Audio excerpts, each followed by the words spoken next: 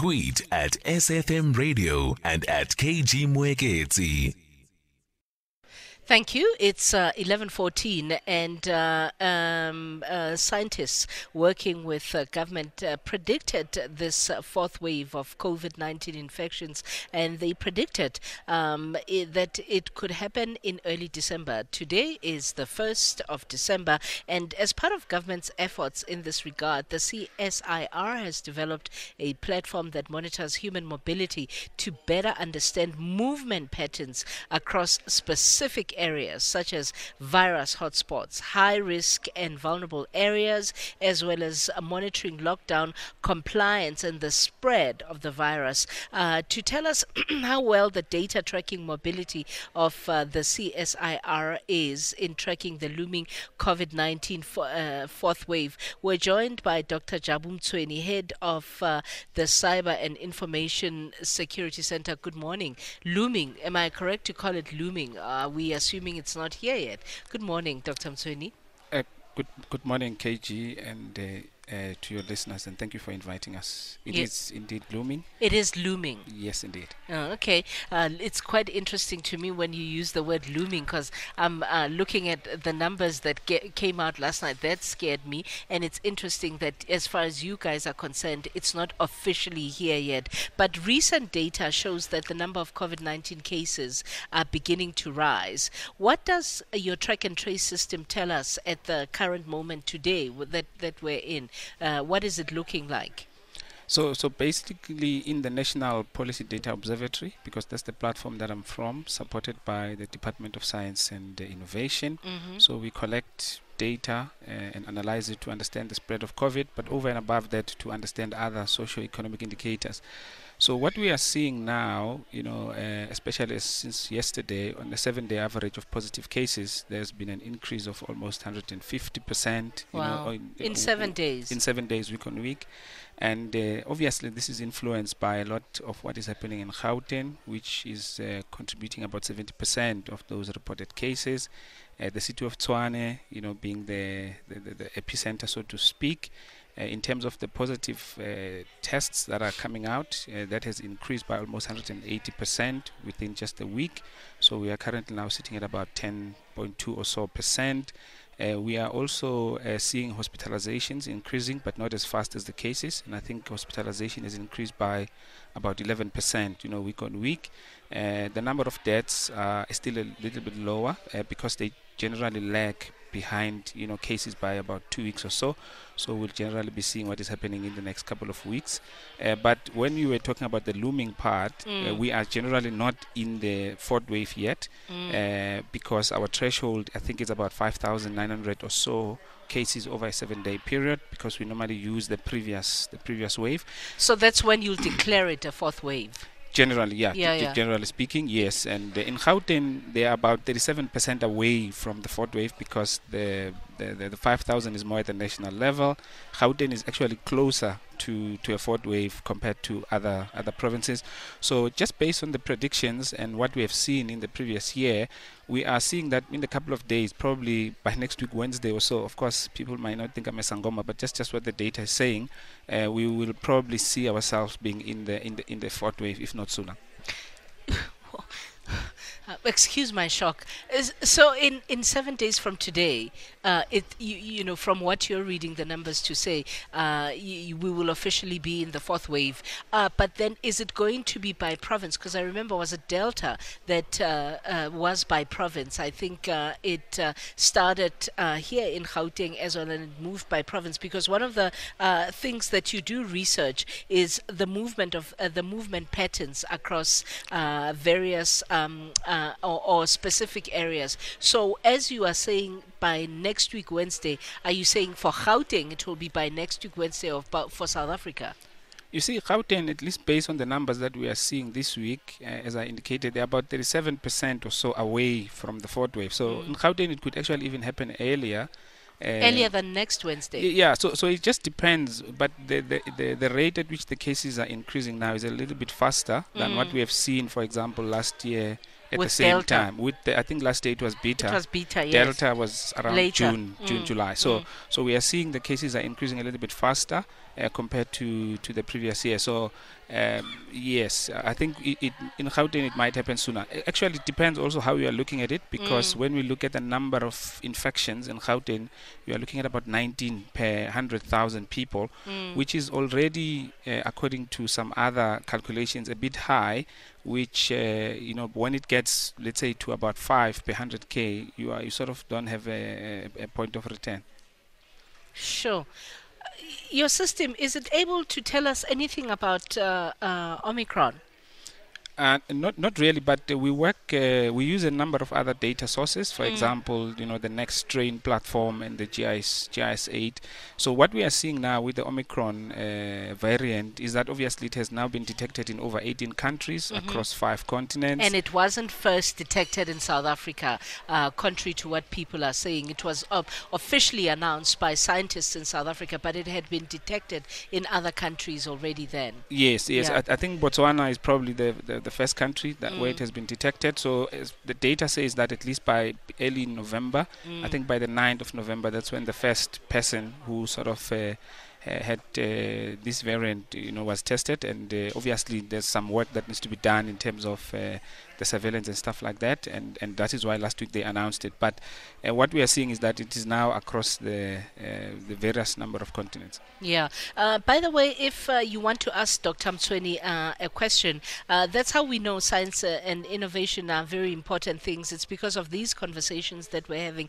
If you want to ask Dr. Mtsweni a question, Dr. Mtsweni, Dr. Jabu Mtsweni is the head of the Cyber and Information Security Center at the CSIR. You can call our studio line on 011-714-2006. As a platform that monitors human mobility to better understand movement patterns across specific area, is the system able to tell us where the hotspots currently are, the virus hotspots, the high-risk area, the vulnerable areas that we are likely to have at this point? And I say that as a Gauteng citizen. Definitely. So what we are seeing, obviously, as they say, when we move, the virus moves. Yes, so it moves with us. It moves with us. So that is why it's important for us to also track the mobility of people.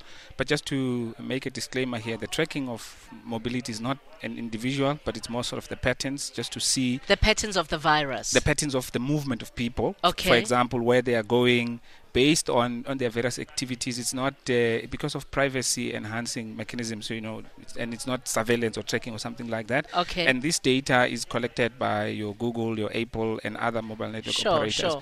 As we use our location or we travel, just like what happens in traffic, yes. where we know where the traffic is. I mean, I've got a phone here, so Big Brother knows where I am. 100%. Yeah. So what we have been noticing, at least since level 1, there's been a high increase in movement of people, particularly in recreational areas, in shopping malls, in the public transport, and that is actually even higher now than it was pre-COVID time, let's say 2020 February or so. Yeah. So there's been a lot of movement, and which necessarily then points to the high-risk areas that we were asking about. For example, in areas such as the shopping malls, in gathering areas where people gather a lot, so you find that the risk of infection is very high. Yeah. And you are also looking at in the public spaces, public transport, but also what we are seeing is in the areas where there are a lot of these events, like your rave, those kind of things. So there's quite a lot of risks there.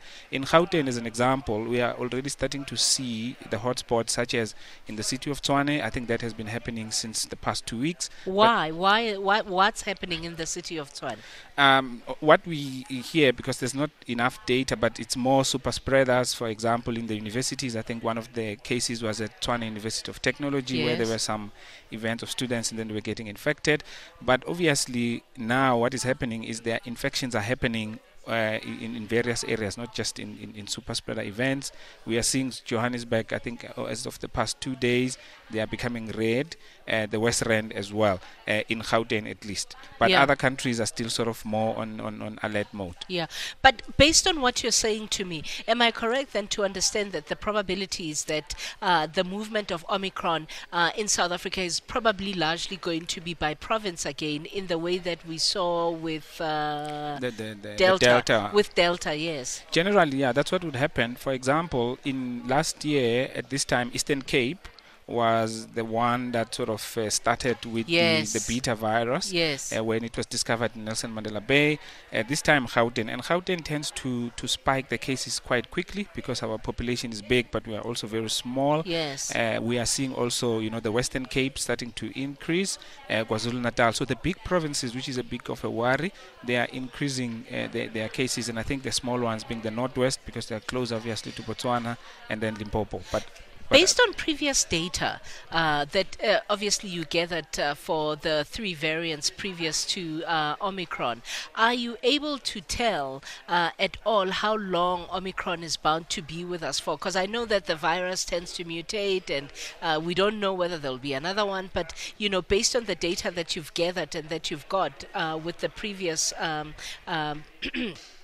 with the previous ones that we've had already, are you able to detect or at least or have an idea of how long we are going to face it for, Omicron? Yes, I think when we look at the preliminary data, or even looking at beta and looking at delta, generally some of these the resurgent or the spike of these cases by the variants, they last about 3 months or so. Yeah. And in some cases maybe about 120 days or so. So generally after 3 months, like we are seeing in South Africa, that probably by Feb we will probably be out of the fourth wave if everything goes according to plan, and then the Omicron variant would have probably sort of dissipated a bit. Yeah, we have a voice note question for Dr. Mtsweni. By the way, if you also want to ask Dr. Mtsweni a question, Dr. Mtsweni, just in case you just joined us, is the head of the Cyber and Information Security Center at the CSIR, and we're tracking, as I said, with him Omicron and the direction that it is going in South Africa. Please send your voice note to 061-410-4107. That's 061-410-4107. Let's hear that voice note, and then we'll also go to a caller. Let's hear what they had to say. Good morning, KG. Kolani Hamastelo. I would like to ask Dr. Mtsweni, when are they expecting this fourth wave to end? And when can we expect the next wave? Thank you. Okay, and then we also have a caller. I hope you noted that, Dr. Mtsweni. We have a caller. Good morning. Welcome to SAFM. Good morning to you. Can you hear me? I can hear you loud and clear. I have 2 questions, quick questions I would like to ask. Yesterday there's been some mixed messages yesterday and today. Your guest has now mentioned that this Omicron was discovered in Botswana. Yesterday we were told by the SABC TV that it was in South Africa and last night in the Netherlands. Then my question is, how come if it's in Botswana and in South Africa, yet it's got the same name, Omicron? That's the one, and I'd like to know where has this Omicron been discovered, because it sounds very suspicious to me. That soon after the elections we have another variant, and we have another vaccine that is required. And the other issue that I wanted to ask you about is the closing of borders. If you can tell me exactly, all we've heard on the social media about the closing of borders by Britain and some other European countries was that they closed the borders, but they haven't given us the reasons. The last time, the reason for when Britain closed the borders, the last time we had which was very, very, there was almost a blackout about the reason of Britain not wanting to accept South Africa's written certificates because of the levels of corruption. So, and given the fact that the corruption of the PPEs is now running to billions of rands, wouldn't that be a reason for them placing the lockdown? And because there's lots of vaccination hasn't been taken place because the money has been stolen. Thank you. I'll listen on the radio. Thank you, Brian. Thank you so much. Do you want to maybe respond to the first, because I have to go to news headlines at past, respond to the voice note about when you are anticipating that Omicron will end? I think the question was more about when the wave will start. Oh, when the wave will start, yes. Generally, I can't give a specific date because I don't know. But as I indicated, in a couple of days, we think we'll reach the threshold. And probably by beginning of February or so, if the patterns remain the same, it would have ended. It would have done its thing. Yes. And left its devastation.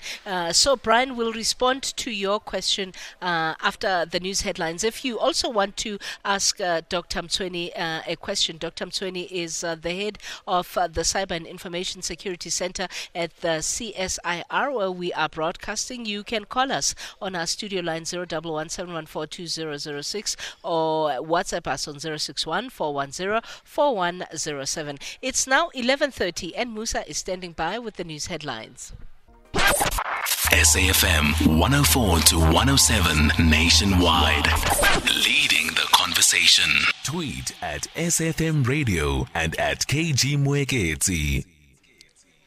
Welcome back. We are at the CSIR in Pretoria, and we've been in conversation about data tracking mobility of the CSIR, and it's tracking the looming COVID-19 fourth wave. And we've had in our makeshift studio Dr. Jabu Mtsweni, who is the head of cyber and information security at the CSIR. There was a question, a multi-pronged question really, that Brian asked on the telephone. I don't know if you're ready for that response. I think the simple answer is South Africa, obviously, we are very advanced when it comes to detecting some of these variants because we've got the facilities, while other African countries may not be at an advanced stage like we are. So as I indicated earlier, I think the first sample was received, I think, around the 9th of November, where they tested it, because they wouldn't have known up until they've tested. And then by the 24th, South Africa were the first to announce. But when they announced, obviously, the Omicron was already, detected or occurred in other countries such as Botswana. And that is why, as I was indicating, over 18 countries already, just by looking at last week. So the naming part, it's done by WHO, and they are following a pretty much standard. So there's nothing sinister about the naming of it. On the other aspects about corruption and stuff like that, I can't speak to that because I'm not a politician. Thanks. Yeah. So, share with us about the long-term potential benefits of your system in other areas, such as, for example, crime prevention, because I suppose in many ways COVID has forced you to do a detour of the work that you do because it's here, and you've been forced to track certain things about it. But I'm assuming there were other plans around the work that you do, and I'm particularly interested, for example, in crime prevention. Cyber crime is also one of the biggest problems that we face in our country. What are your findings? Where are you? What kind of thinking do you have around crime prevention? So the National Policy Data Observatory, which is what they call the platform, I think the initiative is more about assisting government with data-driven decision making, and the whole idea is how do we rely on data to make better informed decision for situational awareness, for resource planning. How do we plan better?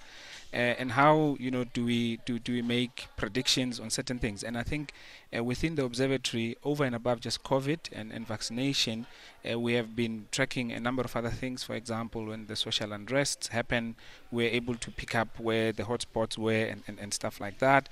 The issues of, as we have indicated, on crime prevention, because generally in South Africa there's a lot of this data, but it's sort of fragmented.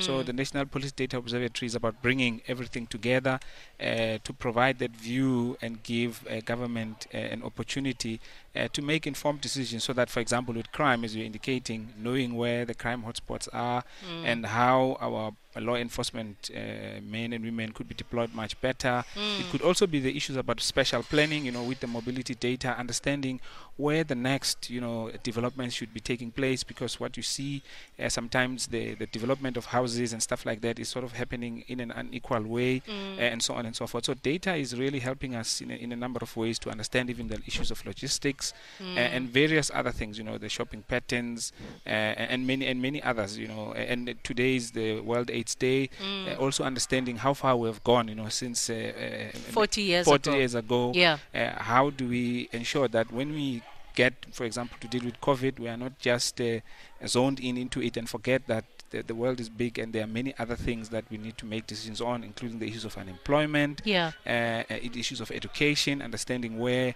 universities needs to be built. So data has proven, during COVID, that it's very, very key and is a very important tool to assist government to make better decisions and plan better with their with the limited resources that we have. Your work is important. Thank you. Thank you, KG. Much appreciated. For coming to explain these things. Dr. Jabu Mtsweni is the head of the Cyber and Information Security Center at the CSIR. So,